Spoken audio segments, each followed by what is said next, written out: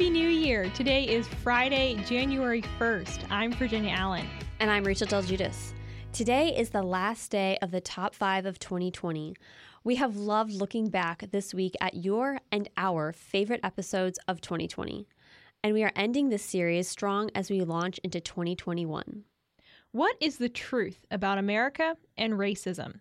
Star Parker, the president of the Center for Urban Renewal and Education, joins the show to explain why America is not systemically racist.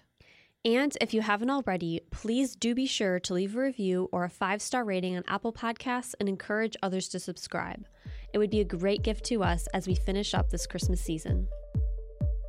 We are joined today on the Daily Signal podcast by Star Parker. She's the president of the Center for Urban Renewal and Education, and she's also a columnist for the Daily Signal. Star, thank you so much for being on the Daily Signal podcast.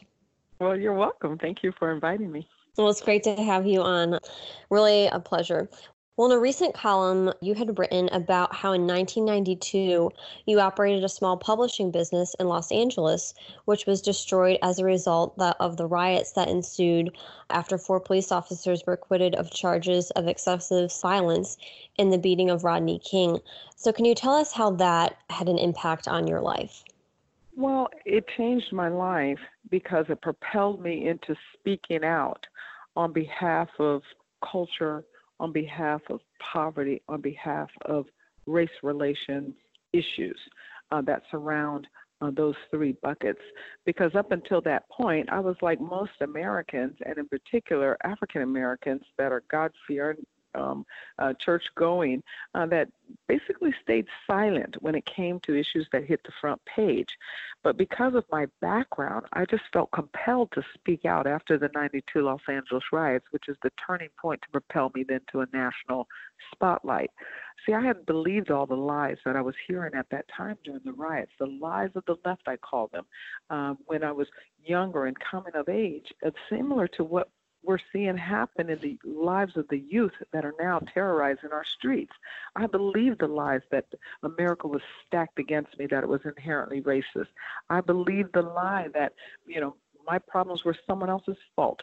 I believed the lie that I just didn't have any type of future in America. And as a result, I got lost, very lost in all types of activities, similar to what we saw over the last couple of weeks: criminal activity, drug activity, sexual activity. I was in and out of abortion clinic after clinic.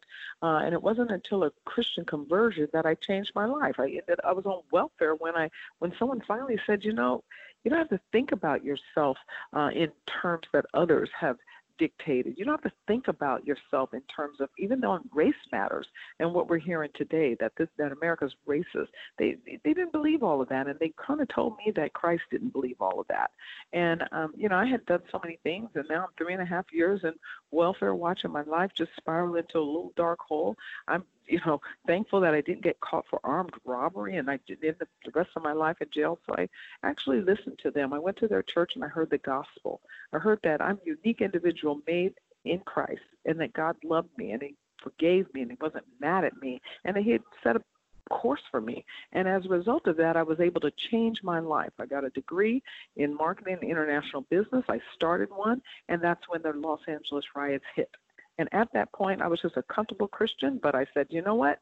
This is not fair, this narrative that so many are caught up in today, when I heard the same story 20 years ago. And as a result of me not listening any longer, look at my life today. So I just started speaking out. And over time, after consulting on federal welfare reform in the 90s, I started the organization that I run here in Washington, D.C. Today. Well, thank you so much for sharing that, Star. Given what you experienced in 1992, what has your perspective been on the killing of George Floyd, as well as all the protests and riots we have seen since then? Well, I think that everyone is appalled. I mean, this is the first time that many of us have experienced watching in live time, in real time, someone's life being taken from them. And I think that panic and emotion within all of us would propel some to say, I've got to get out the streets, I've got to vent, I've got to go and protest, I've got to just do something. But the scripture is clear that a soft answer it keeps that wrath away. And what we need to do sometimes is just stop, pause, and allow for ourselves to get into that moment and say, what is it that I should be really thinking about for myself? The grief that each and every one of us uniquely experienced in watching that killing in real time was our own grief. And like any time you have grief, you have to work it through yourself. Similar to, if someone loses a child, well, the child that was lost, the parent's grief is very different from the grandparent's grief, which is very different from the sibling's grief. And I think as a nation, we should be pretty impressed with ourselves to say that this was not about race. If it were about race, we would not have even thought about it, that it would not have impacted us so deeply. What we saw in the streets was more about power, because people were in a moment. They felt that they had to have an emotional vent. But we as a nation were in COVID-19. We were supposed to be shut down. So in my personal humble opinion, I felt that where we should have gone was to our face instead of to the streets, to then create so much more damage against our fellow man. Well, I wanted to ask too, how is racism or race relations, given everything you've seen from the time you were growing up to being a young adult to now today, how would you say it's evolved? And what is your perspective on it, maybe when you're a younger person to now? My perspective is that we lost ourselves in the Civil Rights era. After the Civil Rights Act was signed into law, we as a people should have done what Dr. King asked us to do in his I Have a Dream speech, and that was to go back into the communities and build. Because once the Civil Rights Act was signed into law, we should have no longer as a nation thought about race as a special interest, thought about race as a collective. Individually, of course, we're uniquely made, and there's some beauty in all of us, and ethnicity has that attributes itself. But when you think about what happened after King, after the riots of the 60s, we politicized race. The next thing you know, our nation was moving into only discovering race. The perception of racism became a business because we started having affirmative action programs and racial preference programs. And you fast forward that to today, there's just very few. There are very few discussions that can take place without emphasizing race. So I think it has hurt us as a nation to keep this heavy emphasis on special interests and ethnicity. Well, you recently held a virtual conference that gathered around 200 pastors to encourage the broadest possible intervention on behalf of national peace and reconciliation. And I wanted to ask, what were your takeaways from that event? The humility of the pastors on the phone to say, we know that something is inherently wrong in our culture today, that this is not just race, what we're being told by the mainstream media and or the activists in the activist organizations. This is a spiritual problem that's rooted in a moral dilemma, and we need to be mindful of that. And so much prayer went forth, but also decisions to take action. And so as the Center for Urban Renewal and Education, Urban Cure, we are developing out a three-pronged program right now with those pastors, projects that we believe will be able to help turn the tide away from what we're hearing now, especially from the left, that they're going to go overboard with this moment in time. They don't let a crisis go to waste, and yet this is a crisis. This was appalling to watch lifetime killing. But we also know as a people that we are unique, and we need to keep our minds set on that. We do not need some of what they are saying in the Congress now, that they're going to focus a lot more attention on ethnicity and race. I mean, it's embarrassing what the governor of Kentucky said, that now he's just going to kind of line up all the blacks and give them free health care? Or is this a special line we all have to get in? I mean, let's not go that path. I think that the insistence that this is systemic racism should be questioned. We're talking about institutions that have a perception of racism, business that has been governing for the last 50 years. But I think that what we should learn from this moment in time is to get rid of those programs, not increase their dimensions and their size. Well, Star, in your email announcing this teleconference that you had with the pastors, you had said, I don't agree that our nation is racist. That mantra is the poison that entrenches resentment and division among us. The daily hunt for racism from top to bottom of our nation's institutions have institutionalized the perception of racism in the post-civil rights era.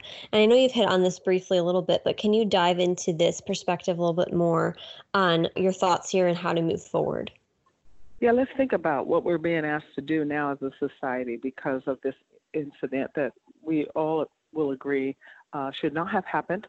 We don't know all of the details. We will find out all of the details, and justice will be served. This is not the 1950s where you wonder if justice is going to be served. Justice will be served in this particular instance, because the apparatus of the state that this incident occurred in, but as well as the American people are different people now. So let's think about where we're being taken now in this time. We're having now the educational apparatus, our institution of education, say, let's do books. Let's have each white person go out and just try to find a black friend. That, this is offensive that we are going to, now let's think of ways that we can approach that black person about their life. I really prefer that my grandchildren are thought of as unique individuals and not someone seeking them out because of their race, to ask them questions that might be embarrassing, that might have nothing to do with a separated and different culture. The law is clear. Our Constitution is clear.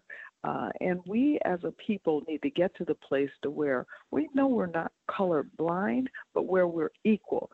And that, I think, has already occurred. When the Civil Rights Act was signed into law, I think that it offered us an opportunity as American people to be one, a pluribus unum. But what we know now is there are people who have vested interest in overturning America. They don't believe that America is inherently good. They don't believe what de Tocqueville said about America. They think America is inherently evil. And this founding country that had slaves has to pay forever. And so in that, they're going to insist to rewrite America. We're hearing in the rhetoric that we should no longer have police forces. Leave us alone. I don't know what else to say, but just leave us alone. Leave race out of every question. Let's just move on as individual, unique people, and let friendships bond and let work relationships. It's fascinating in work relationships. People, little 2-year-olds, they work with anyone of any ethnicity if they're working on trying to get a truck to run up a hill, or they're playing in a playground. If you're going to have racial insensitivities, they're learned, and there's nothing that a society can do to a parent that passes on those types of scourges. You can't legislate morality. We can govern behavior through law, but you can't legislate morality. We're not going to purge our country of every racist cop. It's just not human nature to be able to say, I can be good all of the time and I can assure that no one will ever be a racist. So I think that the goal for America should be to undo all of the perception of racism business, including all the affirmative action and racial preference programs. And then I think that we should just move on individually. Well, you also recently met with Vice President Mike Pence and other African American leaders to discuss how the country can move forward following George Floyd's death. So is there anything from that meeting that you can share about insights that were discussed that you're excited about? Well, I think that Vice President Pence made it clear that the White House is alerted to ensure that not only justice is served for the family of Mr. Floyd, but also that justice is served for those that had their property violated and even loss of life during the domestic terrorism that occurred over the last week. Number one. Number two, the Vice President assured us that we're going to look now at some of the questions that stem from the disparities in our society when it comes to our poor, because this White House has already been moving toward equalizing the playing field, if you will, by focusing attention on the economy, making sure that we reduce regulation and taxes so that the weakest link, the weakest communities will have flourishing. And there was some special attention placed there as well, because in the tax bill, a couple of senators put in a unique opportunity zone initiative that allowed for capital to flow into these hard-hit zip codes so that business will come in, and then jobs will be created and those communities will be turned around. And interestingly, it worked. It worked very, very successfully. Black unemployment rates were lower than ever in our history. Family life was starting to develop because when people have money in their pocket, they can make decisions for their future. So we were already seeing great help coming from the leadership of the Trump administration. Unfortunately for COVID, it was an interruption, and now, with the riots, it's made it a little bit more difficult, and it will be a little bit more difficult for those communities to bounce back. But I'm confident that they will bounce back. And once someone has had a job, they will get another one. Star, would you have any advice for white Americans who are concerned about Mr. Floyd's death and are wondering if there's anything they can do to improve race relationships in America, or something that they can do practically to help their communities? Well, I think to improve race relations in America, one thing that whites might want to consider is helping those that are not getting the education that they need in our most distressed zip codes. And the way they can help is by fighting for money to follow children to the schools parents want. We need parental choice. We need educational options. African American poor families are begging to get out of these government-funded, union-controlled schools. They're not serving the needs of their children. So that's one place that a society can help. But when you talk about what can white people do to blacks, the last thing we need to do is start looking only at ethnicity and saying, because you're black, I'm going to come over to you and I'm going to try to make a relationship. Most Americans are cordial to their neighbors.